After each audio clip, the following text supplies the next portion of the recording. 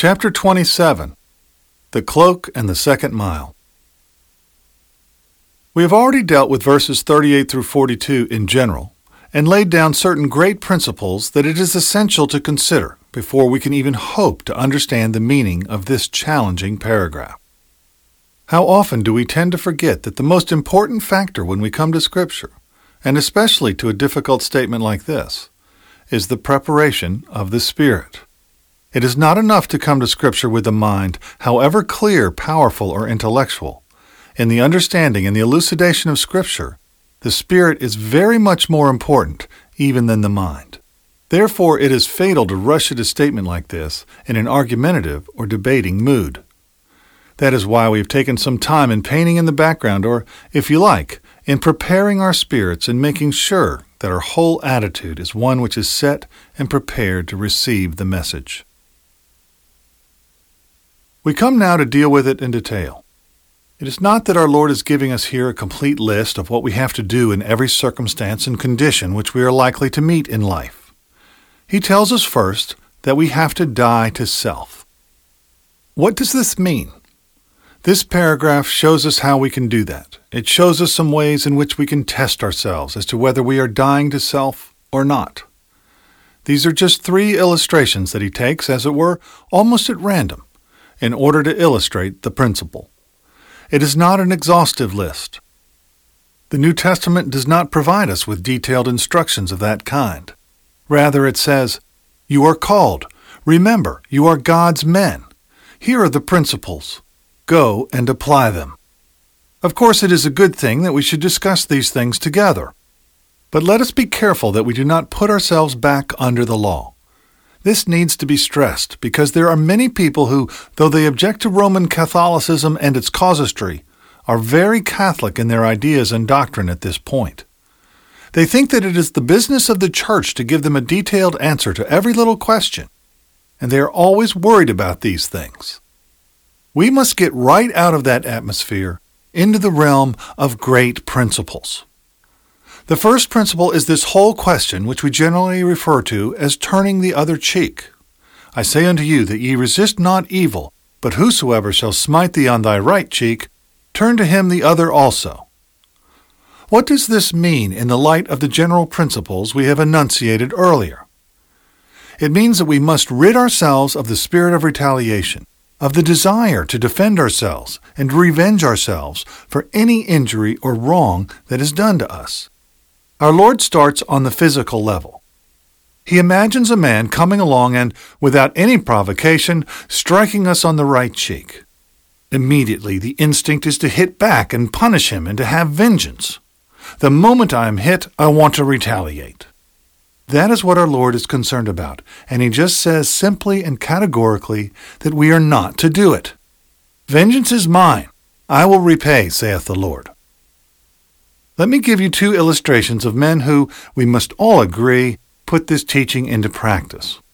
The first is about the famous Cornish evangelist, Billy Bray, who before his conversion was a pugilist, and a very good one. Billy Bray was converted, but one day, down the mine, another man who used to live in mortal dread and terror of Billy Bray before Bray's conversion, knowing he was converted, thought he had at last found his opportunity. Without any provocation at all, he struck Billy Bray, who could very easily have revenged himself upon him and laid him down unconscious on the ground. But instead of doing that, Billy Bray looked at him and said, "May God forgive you, even as I forgive you," and no more. The result was that that man endured for several days an agony of mind and spirit, which led directly to his conversion. He knew what Billy Bray could do, and he knew what the natural man in Billy Bray wanted to do. But Billy Bray did not do it, and that is how God used him. The other is a story of a very different man. Hudson Taylor, standing on a riverbank in China one evening, hailed a boat to take him across a river. Just as the boat was drawing near, a wealthy Chinese came along who did not recognize Hudson Taylor as a foreigner because he had affected native dress. So when the boat came, he struck and thrust Hudson Taylor aside with such force that the latter fell into the mud. Hudson Taylor, however, said nothing, But the boatman refused to take his fellow countrymen, saying, "No, that foreigner called me, and the boat is his, and he must go first." The Chinese traveler was amazed and astounded when he realized he had blundered. Hudson Taylor did not complain, but invited the man into the boat with him and began to tell him what it was in him that made him behave in such a manner. As a foreigner, he could have resented such treatment, but he did not do so because of the grace of God in him. A conversation followed which Hudson Taylor had every reason to believe made a deep impression upon that man and upon his soul. These are but two instances of men trying to implement and indeed succeeding in implementing this particular injunction. What it means is this: we should not be concerned about personal injuries and insults, whether of a physical kind or any other. To be struck on the face is humiliating and insulting. But an insult can be given in many ways. It can be done with the tongue or by a look. Our Lord desires to produce in us a spirit that does not take offense easily at such things, that does not seek immediate means of retaliation. He wants us to reach a state in which we are indifferent to self and self-esteem. The Apostle Paul, for instance, puts this perfectly in 1 Corinthians 4:3. He is writing to those Corinthians who have been saying some very unkind things about him. He had been the means of establishing the church, but rival factions had arisen within her. Some were boasting about Apollos and his wonderful preaching, while others were saying that they were followers of Cephas. Many had been criticizing the great apostle in a most insulting manner. Notice what he says. "With me it is a very small thing that I should be judged of you, or of man's judgment. Yea, I judge not mine own self." He means that he has become indifferent to personal criticism, insult, and abuse, and to anything that men may do to him. That is the broad principle which our Lord lays down. But let us be careful that we do not violate one of the principles of interpretation to which we drew attention earlier. This is not so much a qualification as an elaboration of the teaching. Our Lord's teaching here does not mean that we should be unconcerned about the defense of law and order. To turn the other cheek does not mean that it does not matter at all what happens in national affairs, whether there is order or chaos. Not at all. That, as we saw, was the error of Tolstoy, who said that there should be no policemen, soldiers, or magistrates. That is a complete travesty of the teaching. What our Lord says is that I am not to be concerned about myself, my own personal honor, and so on. But that is a very different thing from being unconcerned about the maintenance of law and order or about the defense of the weak and unprotected. While I must and should be prepared to suffer any personal insult or indignity that man can ever inflict upon me, I should at the same time believe in law and order. I assert on biblical authority that the powers that be are ordained of God, that the magistrate is a necessary power, that evil and sin must be restrained and restricted, and that I, as a citizen, am to be concerned about that. Therefore, I must not construe our Lord's teaching at this point in that general way. It is a personal word to me. For example, it makes our Lord's teaching ridiculous to say that if a drunken man or a violent lunatic should happen to come along and strike me on the right cheek, I am immediately to turn the other cheek to him. For if a man in that intoxicated condition or a lunatic should so deal with me, what is happening is really not any personal insult or injury. This man who is not in control of his faculties is behaving like an animal and does not know what he is doing. What our Lord is concerned about is my spirit and my attitude towards such a man. Because of the alcohol, this poor man is not aware of what he is doing. He is not really concerned to insult me. He is a man who is doing harm to himself, as well as to me and to others. He is therefore a man who is to be restrained, and in the full spirit of this injunction, I should restrain him. Or if I see a man ill-treating or abusing a child, I should do precisely the same thing. The teaching has reference to my concern about myself. I have been insulted. I have been struck. Therefore, I must defend myself and my honor. That is the spirit our Lord is anxious to banish from our lives. The second illustration our Lord uses is this matter of the cloak and the coat. If any man will sue thee at the law and take away thy coat, let him have thy cloak also. Now what does this mean? It can be put as a principle in this way. Our Lord is concerned here with the tendency to insist upon our rights, our legal rights. He gives this example of a man coming and suing me in a court of law for my inner garment. Now, according to Jewish law, a man could never be sued for his outer garment, though it was legitimate to sue for an inner one. Yet our Lord says, if a man comes and sues thee for thy coat, instead of resisting him, let him have thy cloak also. Here again is a very difficult matter, and the only way of dealing with the problem is to pay close attention to the principle, which is this tendency of men always to demand and insist upon their legal rights. We are all familiar with this at the present time. There are people who are never tired of telling us that the real problem in the world today is that everybody is talking about his rights instead of his duties. It is with this tendency that our Lord is dealing here. Men are always thinking of their rights and saying, I must have them. That is the spirit of the world and of the natural man who must have his pound of flesh and insists upon it. That, our Lord is concerned to show, is not the Christian spirit. He says we must not insist upon our legal rights, even though we may at times suffer injustice as the result. That is the bald statement of the principle, but once more we must elaborate it. There are passages of Scripture which are most important in this connection.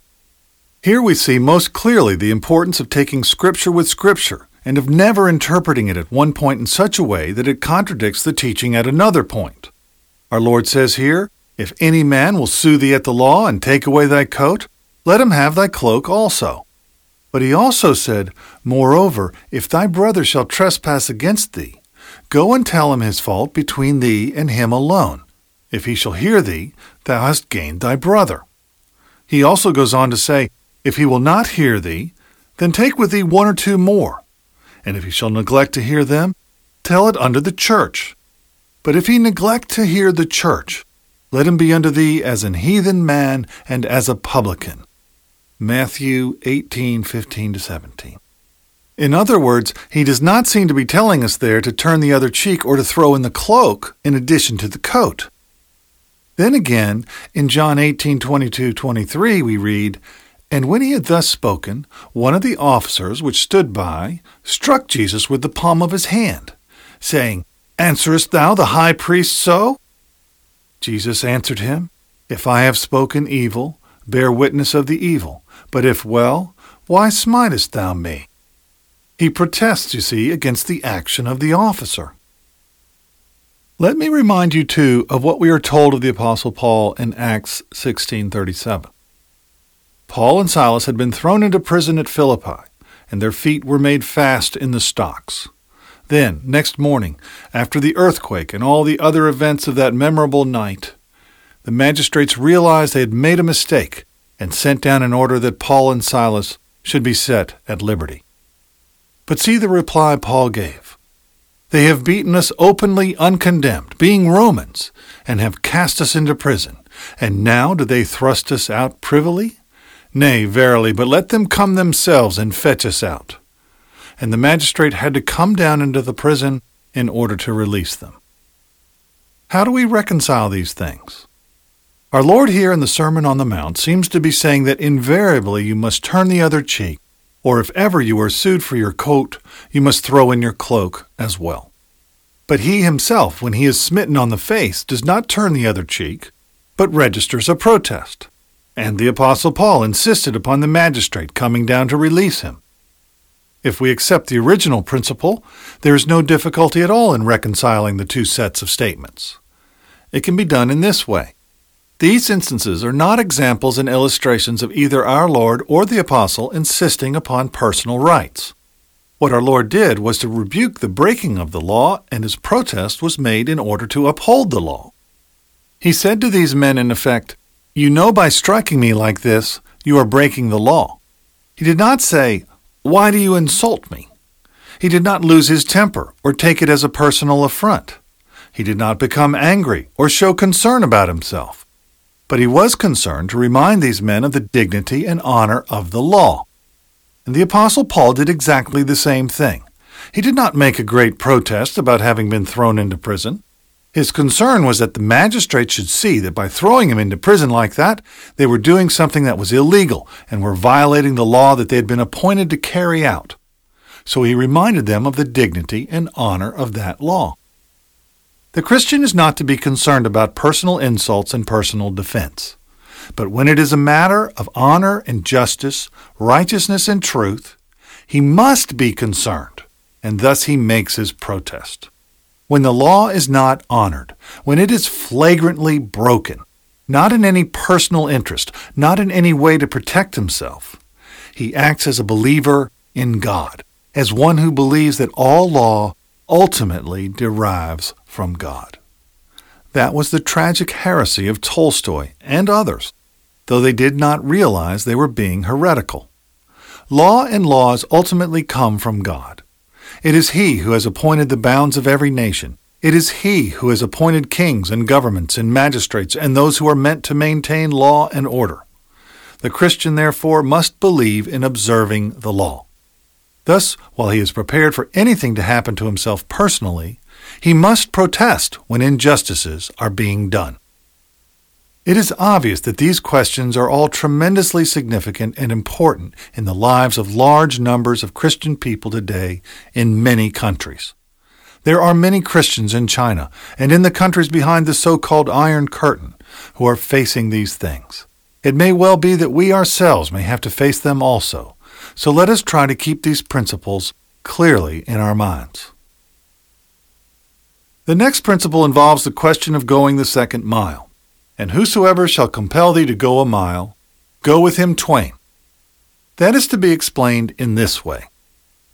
This compelling to go a mile is a reference to a custom which was very common in the ancient world, by means of which a government had a right to commandeer a man in a matter of porterage or transport. A certain amount of baggage had to be moved from one place to another, so the authorities had the right to commandeer a man at any place, and they would make him carry the baggage from that stage to the next. Then they took hold of someone else and made him take it to the next stage, and so on. This, of course, was a power that was especially exercised by any country that had conquered another, and at this time Palestine had been conquered by the Romans.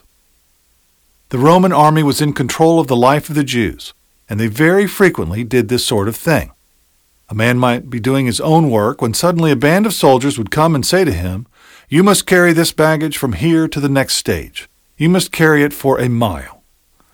That is the kind of thing our Lord had in mind, and he says, when they come to you like that and compel you to go a mile, go with them the second mile.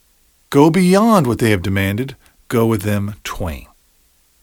Here again is a most important and a most practical matter. The principle is that not only are we to do what is demanded of us, we are to go beyond it in the spirit of our Lord's teaching here. This passage is concerned with a man's natural resentment at the demands of government upon him.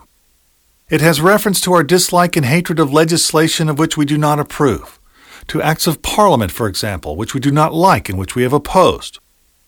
Yes, we tend to say they are passed by Parliament, but why should I obey?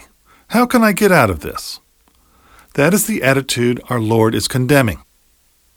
Let us be perfectly practical. Take the question of the payment of taxes. We may dislike and resent them, but the principle involved is exactly the same as in being willing to go a second mile. Our Lord says that not only must we not resent these things, we must do them willingly, and we must even be prepared to go beyond what is demanded of us. Any resentment that we may feel against the legitimate, authoritative government of our land is something which our Lord condemns. The government that is in power has a right to do these things, and it is our business to carry out the law. Even further, we must do so though we may entirely disagree with what is being done, and though we may regard it as unjust. If it has legal authority and sanction, it is for us to do it. Peter, in his epistle, 1 Peter 2, says, "Servants, be subject to your masters," and goes on to show the spirit of our Lord's teaching, not only to the good and gentle, but also to the froward. Christian people are often heard quoting that about servants. "Ah," they say, "the trouble is that servants are always talking about their rights, never about their duties." They are all rebellious and do not do things in a good spirit. They do everything grudgingly and reluctantly. Men no longer believe in work, and so on. Yes, but the very same people speak about the government and about acts of parliament in exactly the same spirit which they condemn in servants. Their attitude towards income tax or the law at certain points is just the one they condemn. That has never occurred to them. But let us remember, if we are employers, that what Peter and our Lord say about the servant applies to all of us. For we are all servants of the state. The principle, therefore, can be put in this way. If we become excited about these matters, or lose our temper about them, if we are always talking about them, and if they interfere with our loyalty to Christ or our devotion to Him, if these things are monopolizing the center of our lives, we are living the Christian life, to put it mildly, at the very lowest level. No, says our Lord, if you are doing that job and this soldier comes along and says you have to carry his baggage for a mile, not only do it cheerfully, but go the second mile. The result will be that when you arrive, this soldier will say, "Who is this person? What is it about him that makes him act like this? He is doing it cheerfully and is going beyond his duty." And they will be driven to this conclusion. This man is different. He seems to be unconcerned about his own interests. As Christians, our state of mind and spiritual condition should be such that no power can insult us. There are thousands of Christian people who are in this position today in occupied countries, and we know not what may be coming to us. It may be that we shall be subjected ourselves someday to a tyrannous power which we naturally hate and which will compel us to do things we dislike. This is the way in which you are to behave in such circumstances, says Christ. You do not stand up for your rights. You do not show the bitterness of the natural man. You have another spirit. We must get into that spiritual state and condition in which we are invulnerable to these attacks which come upon us in different ways. There is one qualification which must be added.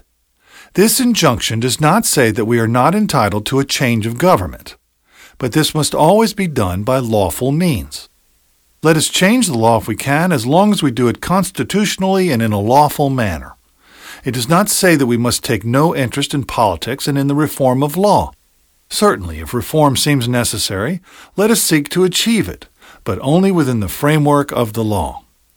If we believe that a particular law includes injustices, then in the name of justice, not for our own personal feelings, nor for our own private gain, let us try to change the law.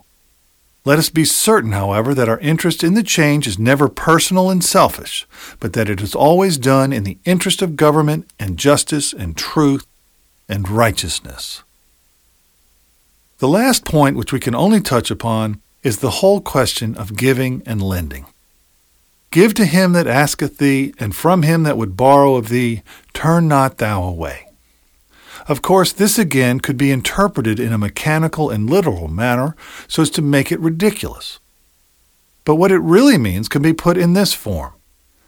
It is this denial of self once more.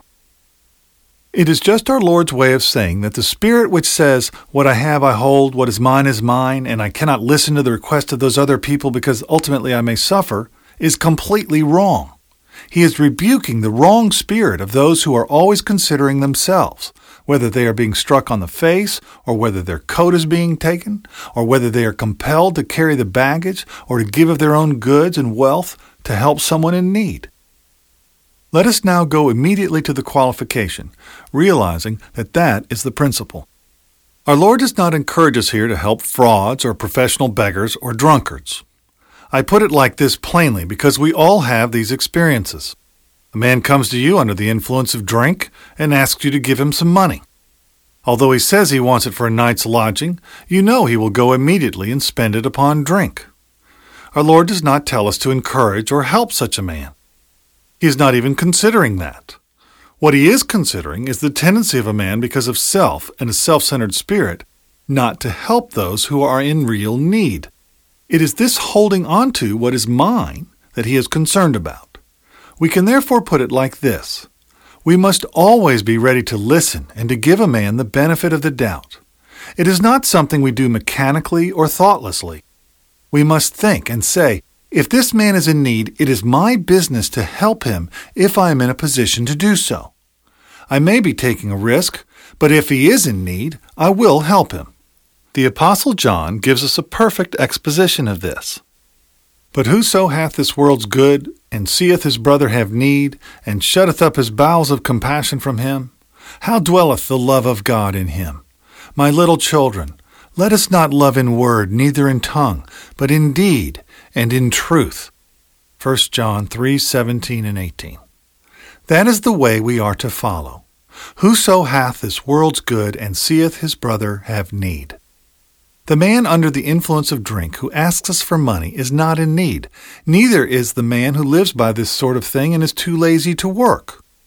Paul says of such, if any would not work, neither should he eat. So your professional beggar is not in need, and I do not give to him. But if I see that my brother is in need, and I have this world's goods, and am in a position to help him, I must not shut up the bowels of my compassion from him, because, if I do, the love of God is not in me. The love of God is a love that gives of itself in order to help and strengthen those who are in need. Finally then, having simply studied these injunctions one by one and step by step, and having considered this teaching, we should see clearly that it takes a new man to live this kind of life.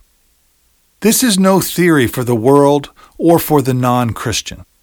No man can hope to live like this unless he is born again, unless he has received the Holy Spirit. Such people alone are Christian, and it is to such that our Lord addresses this noble, exalted, and divine teaching. It is not comfortable teaching to consider, and I can assure you that it is not an easy thing to spend a week with a text like this. But this is the Word of God, and this is what Christ would have us be. It deals with our whole personality down to the little practical details of life. Holiness is not something to be received in a meeting. It is a life to be lived, and to be lived in detail. We may be truly interested and moved as we listen to wonderful addresses about giving ourselves and so on. But we must not forget our attitude towards legislation which we do not like, and the rates and taxes and the ordinary pinpricks of life. It is all a question of this attitude towards self. God have mercy upon us and fill us with His Spirit.